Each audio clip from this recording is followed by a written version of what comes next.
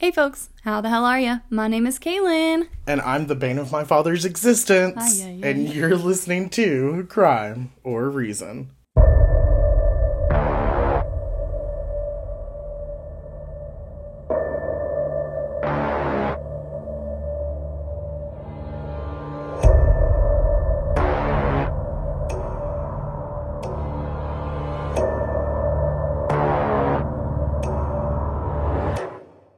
What's up, everybody? How is life? It's hot. It is hot. That's hot. We hope everybody's doing fantastic today. Fantabulous. We are excited for this episode. Do you know why?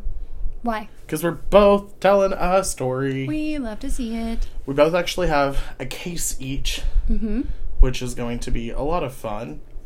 We are doing a new little segment, if you will. It's not a lot of fun. Because we have 75 of them in our few short episodes. But essentially, we're going to be talking about killer nurses. Killer nurses. We thought that it would be really, really cool to do a segment where we talk about the people that we, install all of our fear and faith into to, keep us safe and alive and healthy, and how, just like every other field of work and all other walks of life, there are some psychopaths out there.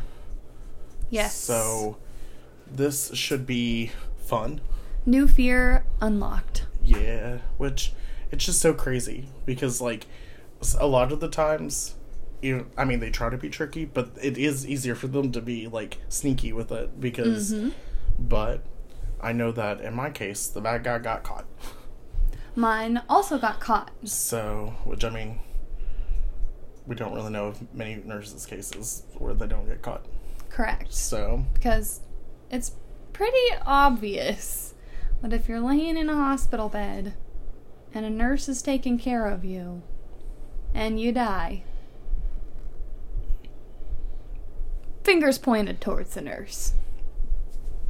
Especially if it's happening to more than one patient, which is, in my case, I'm sure it's in yours too. Yes. A wild time. Would you like to go first, or do you want me to go first? Sure, I'll go first. All right. So, we are going to be talking about the case of Benjamin Geen.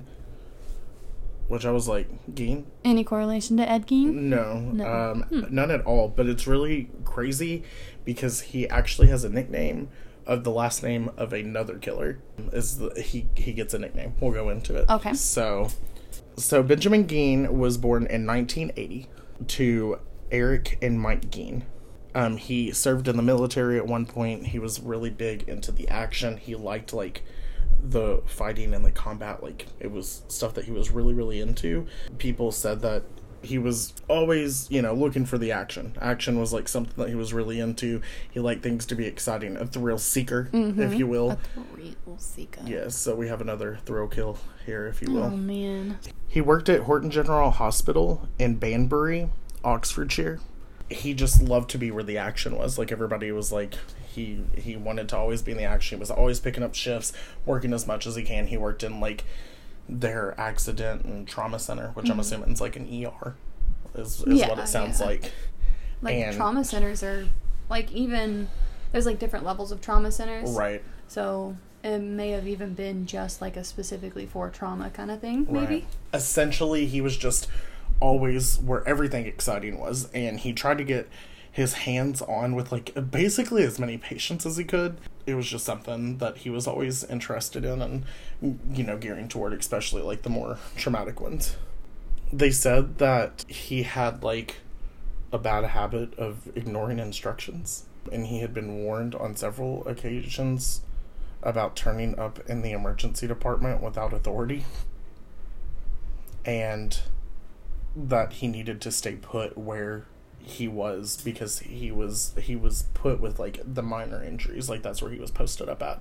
Oh, so he was trying to get authorized for higher traumas rather than the he would just find his way over there. Wow. A little pushy. Yeah, you got a minor injury. Well, I'm gonna go see what's going on down here. Yeah. So that was just everything that he was into. And actually, we end up learning that he's got hero syndrome, which we'll get into, because it's something that sometimes is prevalent in the medical field. Yep. So essentially everybody, going about their job and whatnot, and there ended up being, over the course of a couple months, like a lot of patients who were coming in for like minor stuff, and then shit would kind of hit the fan. Right. And it was all the same, like major event that would happen. They would go into respiratory arrest, which not everybody's just going into respiratory arrest. Right. Like there were people coming in with like for stitches and then going into respiratory arrest. Oh, wow. And who was always around? Benjamin. Mr. Geen. Yeah, Mr. Geen. He was always around when it would happen, and so all of these intense cases where people were going into respiratory arrest, he was always at the hospital. Like when these were happening, it didn't take long before people started pointing fingers and started talking. Yeah, they were talking like not only about each other, but a lot of people gravitated toward the idea that it was Ben. Yeah. And talk travels quick in a hospital. Yeah. Ben would also, too, always know exactly how to resuscitate him. It's like he always knew what was going on. And so it was giving, that's kind of where this hero... The hero syndrome. ...comes in because... I saved them. Yeah, because he was... People were starting to suspect that he was doing something to the patients just so that he can resuscitate them. And they don't know if it was for the thrill of, like, life or death, because he was really into, like, thrill-seeking, or if it was for, like, the praise, like he was wanting the praise from it. So between December 2003 and December 2004, it ended up being 18 patients total that were going to the emergency department that ended up somehow suffering from respiratory arrest. 18? 18, yes. Now, a lot of these would end up living, but we do get to a situation where 2 of the patients had actually died in the same month, in January of 2004. David Onley, who was age 75, and Anthony Bateman, who was age 65, both ended up passing. It was actually pretty crazy because David had been admitted into the emergency department with complications of his diabetes and some like heart issues. So, which doesn't correlate at all whatsoever with respiratory arrest. Right. And when this kind of thing happens, my grandfather's diabetic, so when that happens, like, it's all, pretty much the same thing. They go in, he ends up getting an insulin drip. And so that they can kind of, counteract and make everything better. And they actually said that he got better. Then it said that Benjamin Geen actually ended up coming in and taking over as the nurse, because it was like overnight, so he ended up taking over for the nurse. Less than an hour later, David had suffered from respiratory arrest and was struggling to breathe and ended up dying because of it. Wow. So he was doing better, and then as soon as Geen came in, he... Awful. So it actually came out that another patient that Geen had treated ended up having the drug midazolam in his system, which is essentially benzo, so it's a sedative. With sedatives and muscle relaxer, stuff of that nature, we learned that it slows down your respiratory. It's what they use to put you to sleep. Right, yeah. It's what they use to shut down your system so that you can, have surgery. Right, and so in smaller doses, it's meant to, kind of slow everything down. A lot of stuff does that with between, muscle relaxers or, sedatives. It kind of slows down everything. It really calms down the body. Although sometimes it's given just to, calm patients. Yeah. But given in higher doses, it can shut down the it can, slow down the respiratory system too much. And so then it ends up stopping everything. You end up going into respiratory arrest. And then past that, another patient that was treated by Geen ended up coming in because they had some sort of stomach issues. They were really having some issues. It turned out that not only did they have the midazolam in their system, but they also had a muscle relaxant called vecuronium. Oh. And again, that's where that muscle relaxer comes in. So this person had not only a sedative, which is going to slow down your respiratory system, but also a muscle relaxer, which also slows down your respiratory system. God. So we're double dosing here. And none of these were found as prescriptions for these people. Like, they weren't prescribed these things. It wasn't on their charts for them to, have been having these things administered on them. And we actually learned that a couple patients who ended up, like, coming out of this and going into, like, coma-like states. There was one patient who came in and was in a lot of pain, and the doctor had left, and Geen had come in and ended up saying, I see that you have, like, morphine on your chart. And this was a nurse who used to work at that hospital. She was retired. She came in, and he was like, I see that there's some morphine on your chart for pain. Like, I could help you administer that. And she said that the next thing that happens is Geen was like, I'm going to just flush your drip and get you set. And she said that's the last thing that she remembers because she just went completely unconscious. Oh, no. Yeah. So he was just, like, coming in saying, hey, I'm here to help. I'm going to give you this and flush your IV and make sure you're good and taken care of. And then all of a sudden they were out. Yes, correct. Can we just talk for a second about how stupid it is to go into someone's room, because they're going to do autopsies on these people and see that they had these drugs in their system. Which none of these people had died. He wasn't expecting any of them to die until the two died, because he was saving them. Yes. He liked the thrill of, like, people dying and him being like, let me fix you. Right. What's crazy is, like, they even had a patient who was, like, 22 years old, like, in super athletic shape, who came in and suffered from respiratory arrest. That's insane. Yeah. So, like... he had to know. Dude, you're fucking up so bad. So bad. So, I don't know. It's just... It's so intense. They did have one patient who came in who had taken a ridiculous amount of... It says painkillers. So, had taken a ridiculous amount of painkillers. No specification, but I mean, they're painkillers. And drank an entire bottle of gin. He had completely stopped breathing after Geen had administered something on him that he didn't need. Like, his psychological state could not have been...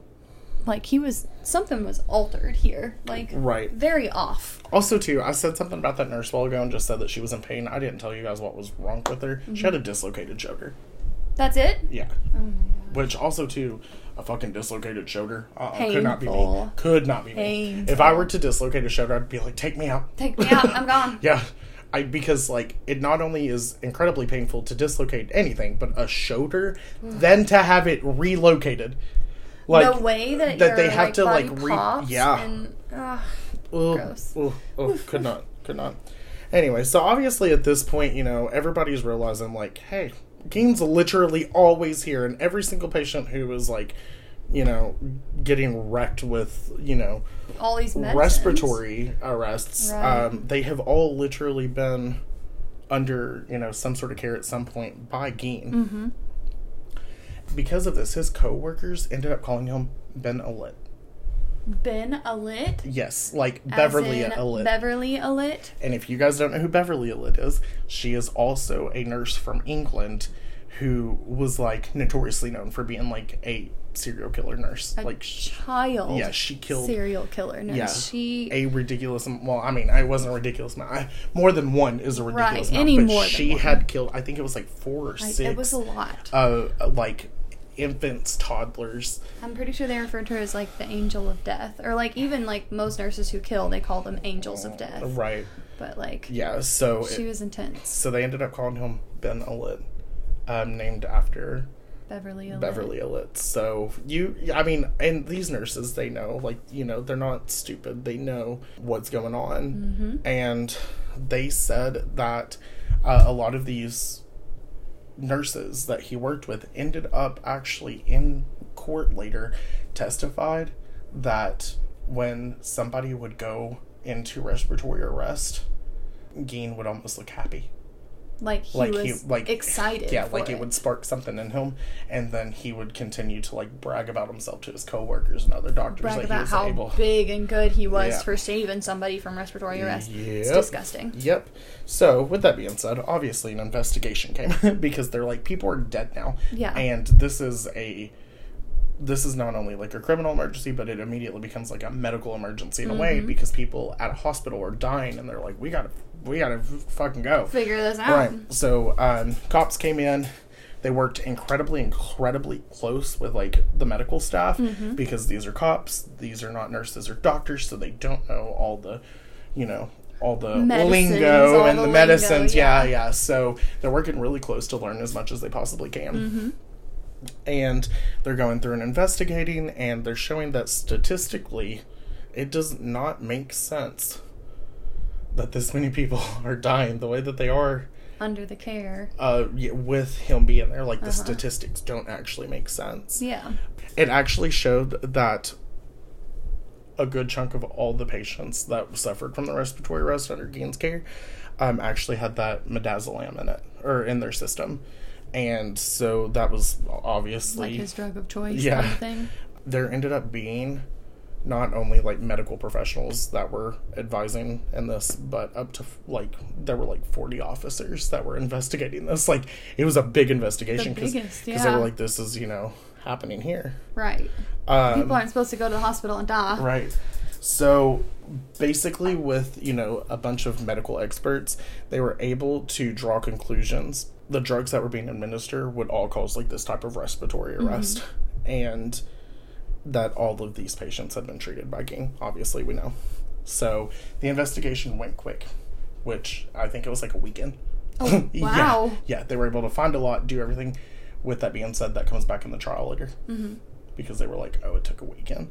So, we'll get into it. There are actually, once you draw your own conclusions on this case, it'll probably shock you. How many people are on the opposite side. Oh, really? Yeah. Well, I don't think... Okay. I already know what side you're going to be on.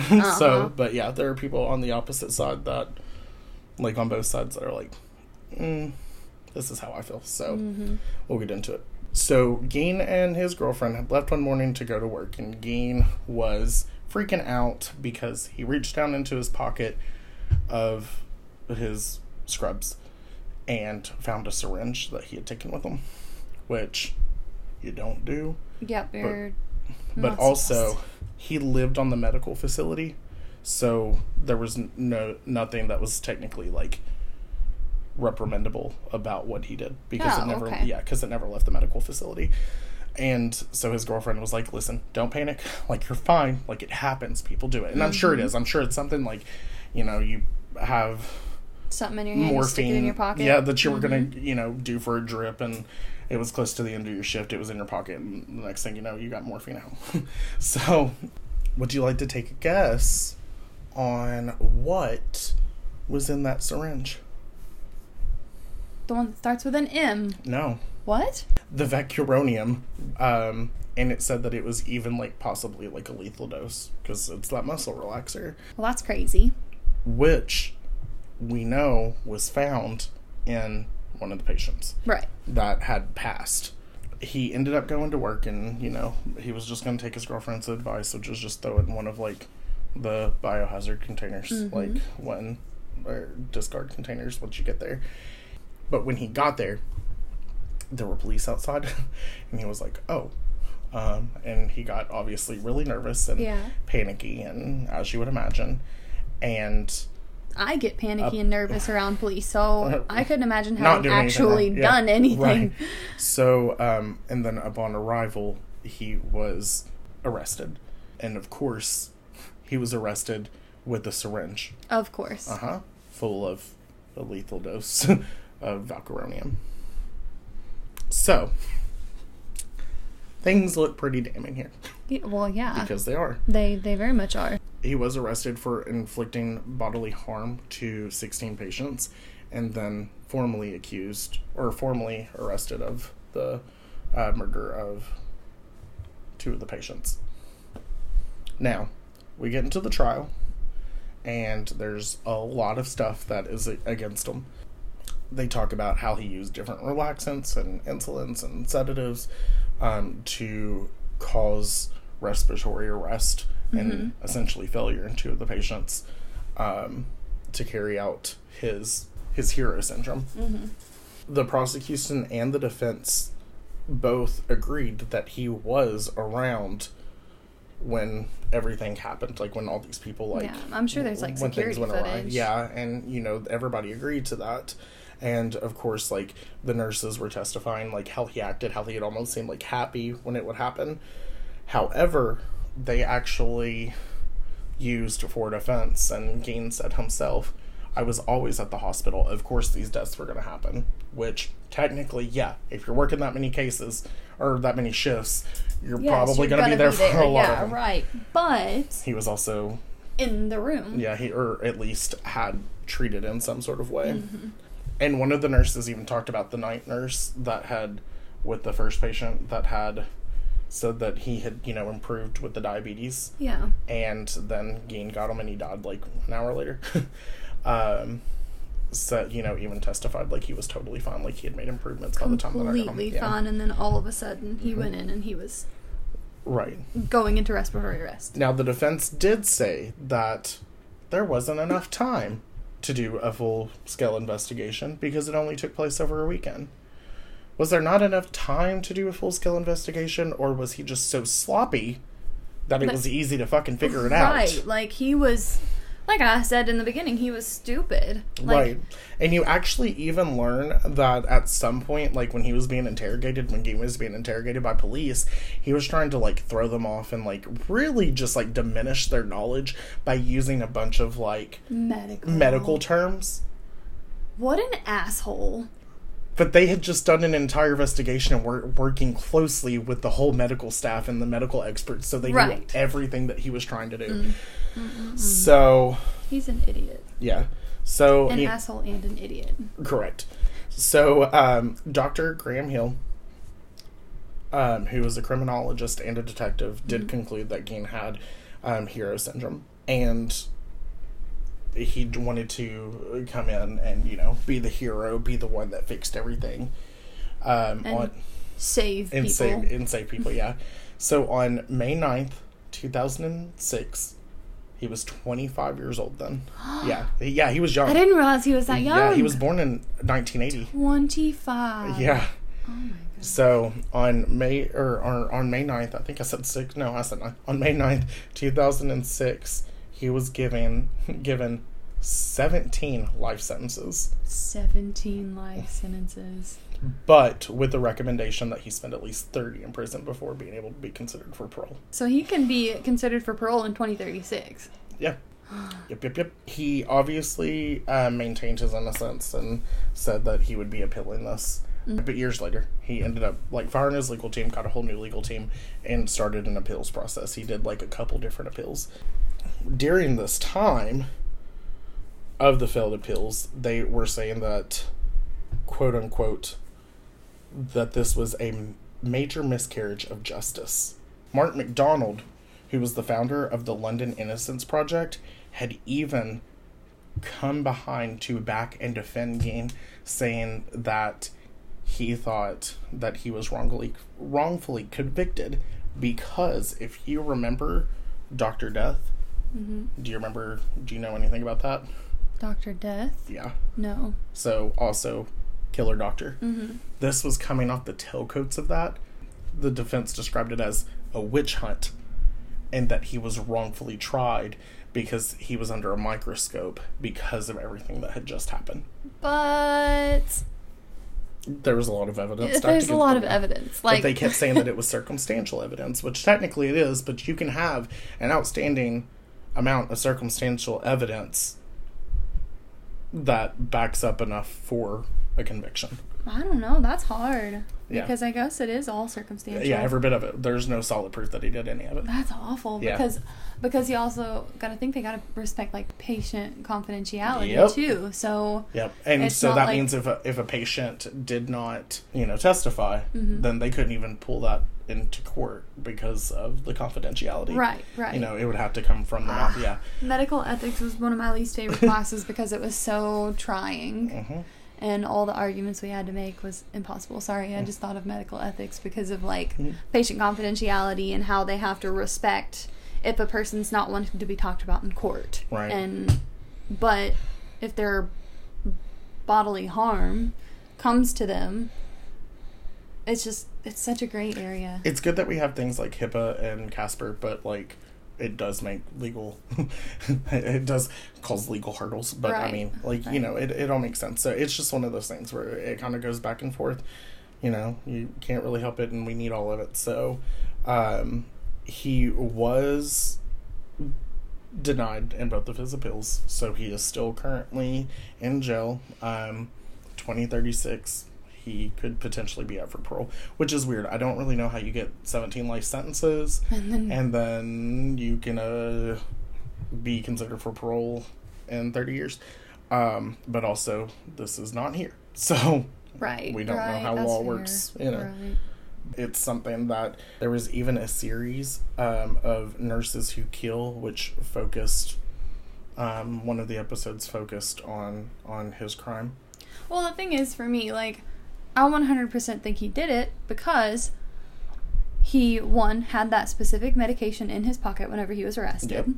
Two, the patients who, like the one who was recovering, or the ones who died, they had those medications that were not prescribed to them in their systems. Right. So how does it make any sense Correct. if those medications were in their systems for him to not be guilty? And there were people who were able to... Who else would have put that in there? There were people who were able to come out of consciousness, like that one nurse that went in for the dislocated shoulder, who was able to be like, I remember what happened, you know, like up until he pushed whatever into my IV that he pushed into my IV. And it was a nurse. Like, she was a retired nurse. She knew her shit. Right. You know, so... But yeah, I mean, at the end of the day, the jury was unanimous about it all. Mm-hmm. So, I mean... Take that as you will. Make your own assumption on whether you think that Geen did it, whether you think that Geen didn't. Mm-hmm. Do you think that the circumstantial evidence was enough for a rightfully enough for a conviction? Mm-hmm. Or do you think that because it's circumstantial evidence that it should have stayed that way? It's one of those things where, like, you can be convicted on circumstantial evidence, but it's got to be, like... Some strong evidence. And I'm not gonna lie. Looking at it, I don't know if I think that it was enough circumstance. I think he did it, but I just don't know if evidence. I don't know. I personally just don't know if I believe that the circumstantial evidence was enough. However, a jury of his peers, all, you know, unanimously were like, it was him. Right. So, for me, I think that he did it. I think that he quite literally suffered from hero syndrome, and this is what happened. Right. For me, it's very, like, you know, open and shut for what I think happened, but also... Dude, that circumstantial evidence. I mean, it really it's hard to hold up in court, for sure. So, but I mean, it did. And a lot of people really do, you know. We don't know what it was like over there. We don't know what it was like in that time with everything coming off the tailcoats of Dr. Death. Mm-hmm. So, it very well could have been... I do know Dr. Death. Yeah. I remember now. I've listened to a couple of different podcasts about it. So, yep, I remember now. So, and it was coming right off the tailcoats. Right. They were saying that they were looking for this type of situation. So, I mean, it's one of those things where one of these days we could find out. Maybe like somebody ups and confesses and was like, I can't do it anymore. And then we find out this whole time that Benjamin Geen was like...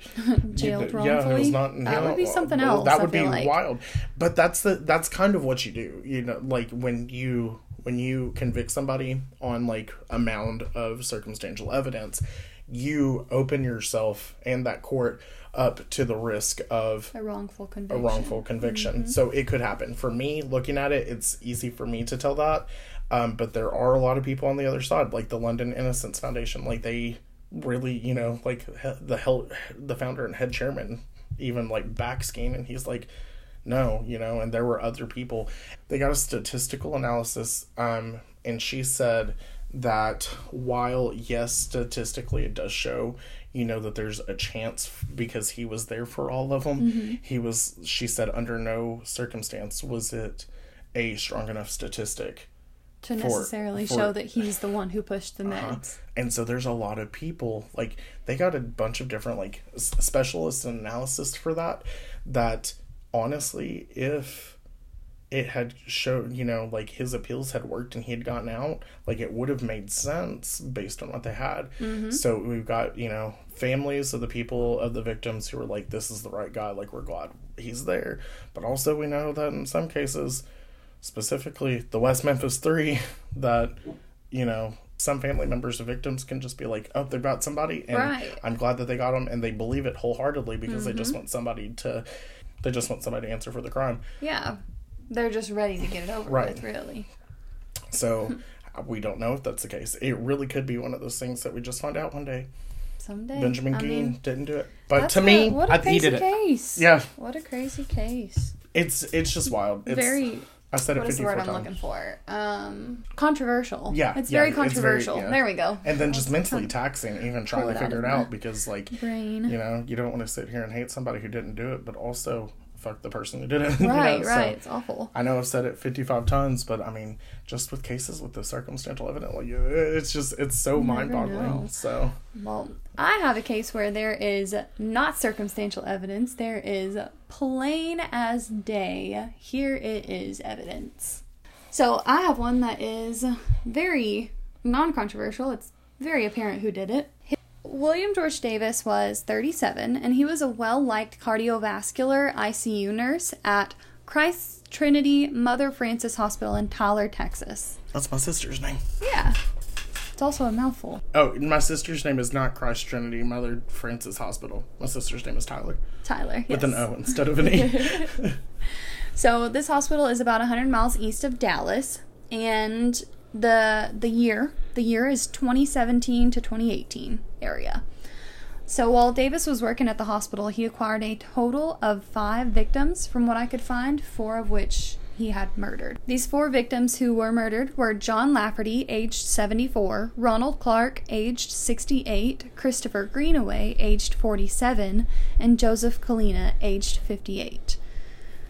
The most that I could find was about Christopher Greenaway's case, but all the other cases are very similar to what happened in his.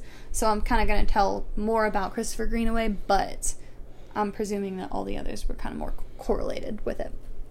So, again, the hospital was a cardiovascular hospital. The men had just had open heart surgeries, and they were all in recovery in the ICU. These patients were recovering, and they had few complications until after Davis was seen going into and quickly coming out of their rooms.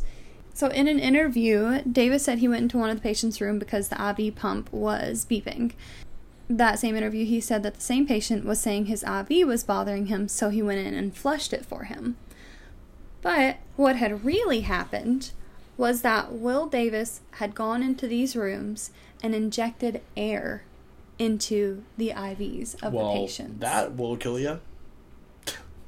Period. Yep. This was determined because each of the patients had a CT scan done after their health started deteriorating, which happened after Davis went into the room. CT results showed that air was found in their brain. This is called an air embolism.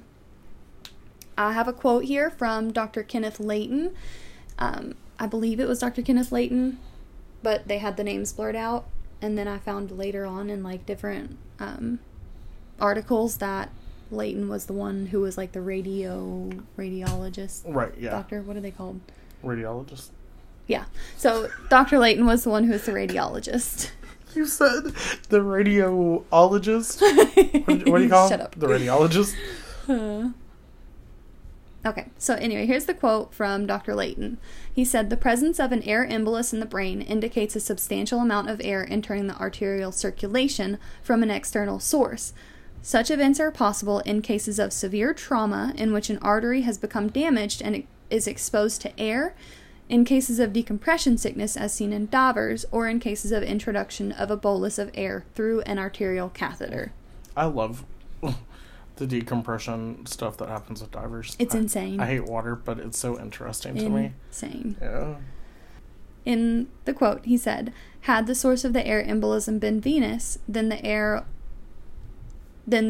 affected would have been the pulmonary vasculature, not cerebral. In light of the findings that a number of patients suffered very similar injuries in the same hospital ward over a period of approximately 7 months, and that some of those patients have evidence of manipulation of their arterial line immediately preceding their own acute cerebral events, the logical conclusion is that the underlying cause of the events is the deliberate introduction of an air embolus into the patient's arterial lines. In view of these findings, the cause of death of Christopher Greenaway is cerebral ischemia due to an induced air embolus. The manner of death is homicide." I mean, yeah. I would agree. like I said, most of the court transcripts I found were about Christopher Greenaway, but I'm presuming that each of the other victims died in pretty well the same manner. Yeah, similar ways. There's also a video that they've shown in court of Davis walking into the room of one of the patients and around a minute later walking out. Within the next few minutes, chaos ensues and many nurses rush into the room to assist in treating the patient, while Davis sits at a computer and watches the monitors of the patient in an active, critical situation. He sits there and watches. He's admiring his work. Exactly. So we don't have a hero situation here. We have an actual person who just wants to watch. Moida. He wants to watch his creation. I'm just trying to kill people. It's gross. I hate it. And, like, how do you get into a profession like this? I feel like getting into a profession like a doctor or a nurse, like, going through all that just so you can murder people, I feel like it'd be easier to just murder people without the education. Without the education. What makes it even more hurtful is just, these people go in trusting these people with their heart. I trust most He's nurses. in an ICU. Right. Open heart surgery. You come out and you're like, man, these people got me. Right. Davis made a call to his wife from his jail cell where he said that he was trying to, in these murders, he was trying to prolong the stay of the patients in the ICU so that he could work more overtime for more money. However, the people he worked with literally said, there was plenty of overtime to be had, plenty of money to be made. I don't know why he did it. There was obviously overtime that he could have gotten without doing this. So I think he just enjoyed killing people. No, that's exactly what it sounds like. Hate this guy. So he killed 4 people total, correct? Correct. Right. Now, I wanted to mention, because there was another victim, the 5th victim, was a woman. Her name is Pamela Henderson. And she was a fighter. Yeah, she was a fighter. But she was also in the ICU recovering from a heart surgery when Davis was her caretaker. Like, he specifically was the caretaker of this one. Some of them, he was not the caretaker. So the other nurses don't know why he went into their rooms, but other than to push air into their IVs. This woman was recovering from the heart surgery, and he introduced air into her IV, which was enough to cause her to have a stroke, which she never actually fully recovered from. She can still barely walk. Right. Strokes are rough. Now, after the deaths in 2018, Davis was fired. He was tried in October of 2021, and he was convicted of 4 capital murders. He was charged with aggravated assault with a deadly weapon for Pamela Henderson, and he actually received the death penalty, and he's in custody at the Smith County Jail with an $8.75 million bond. Not that both of your cases are made it to Covey. Yes. Your past 3 cases have made it to Covey. Yep. It's crazy. I don't know. It's icky. It's icky. It's an icky feeling to here's the thing. Talk about people who are supposed to take care of you. Talking about Ben Geen, he was at least giving them, like, sedatives and, muscle relaxers. And so these people probably didn't feel pain. But, like, air? Yeah. And it traveled, on the CT, it traveled to their brain. Yeah. So there was air in their brain. Could you have, like... It probably feels like an aneurysm. Yeah. I couldn't imagine. Oh, God. And, like, these patients were recovering. They were on the mend. Right.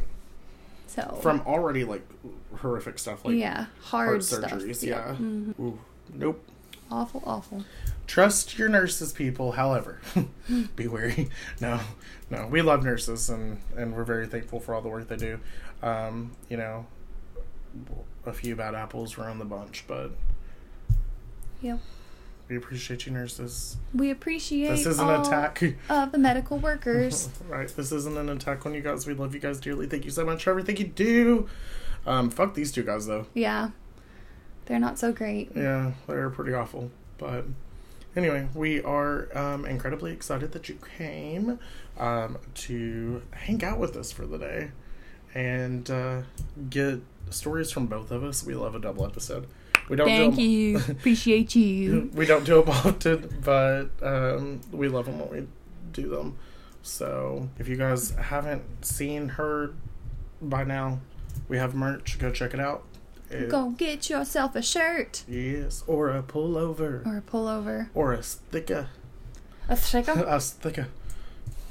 She a thick sticker. So a sticker. We just had the same thought at the same time. And I bit my tongue twice in the process. But yeah, go check out our merch shop. You can get to that if you go to all of our social medias. They all have the link tree. The link tree link, and you can access our merch shop through there. So that is Instagram, Facebook, Twitter, TikTok, YouTube. You can hit us up on our Gmail at crimeorreason@gmail.com. And we'd love to hear from you. It's been amazing having all these people reach out to us. So yeah, we really appreciate it. We really appreciate the support, and we hope that you stay with us forever. We now have you under our wings. You will not be leaving. We have officially adopted you or kidnapped you. Forever and ever, amen. You are our family now. Sorry. We're all family here. I'm holding my arms up like I'm a fucking bat. Like I'm fucking Dracula. Like, Dracula. I come to suck your blood. So stupid. It's so stupid. Anyway, well, don't suck like we do, and enjoy the rest of your day. What did you call us last time? A garbage? Oh. Dumpster? We're dumpster fires. Dumpster fire. Like, we're dumpster fires. Like, I'm a dumpster fire of a person, so is Caitlin, but together we set the world ablaze. Yes. That's what I said, I think. Yup. So, anyway. Alright, well, we appreciate you guys. We hope that you stay safe. Stay healthy. And stay criminal. Good. Bye, guys. Bye. Bye. Or trash.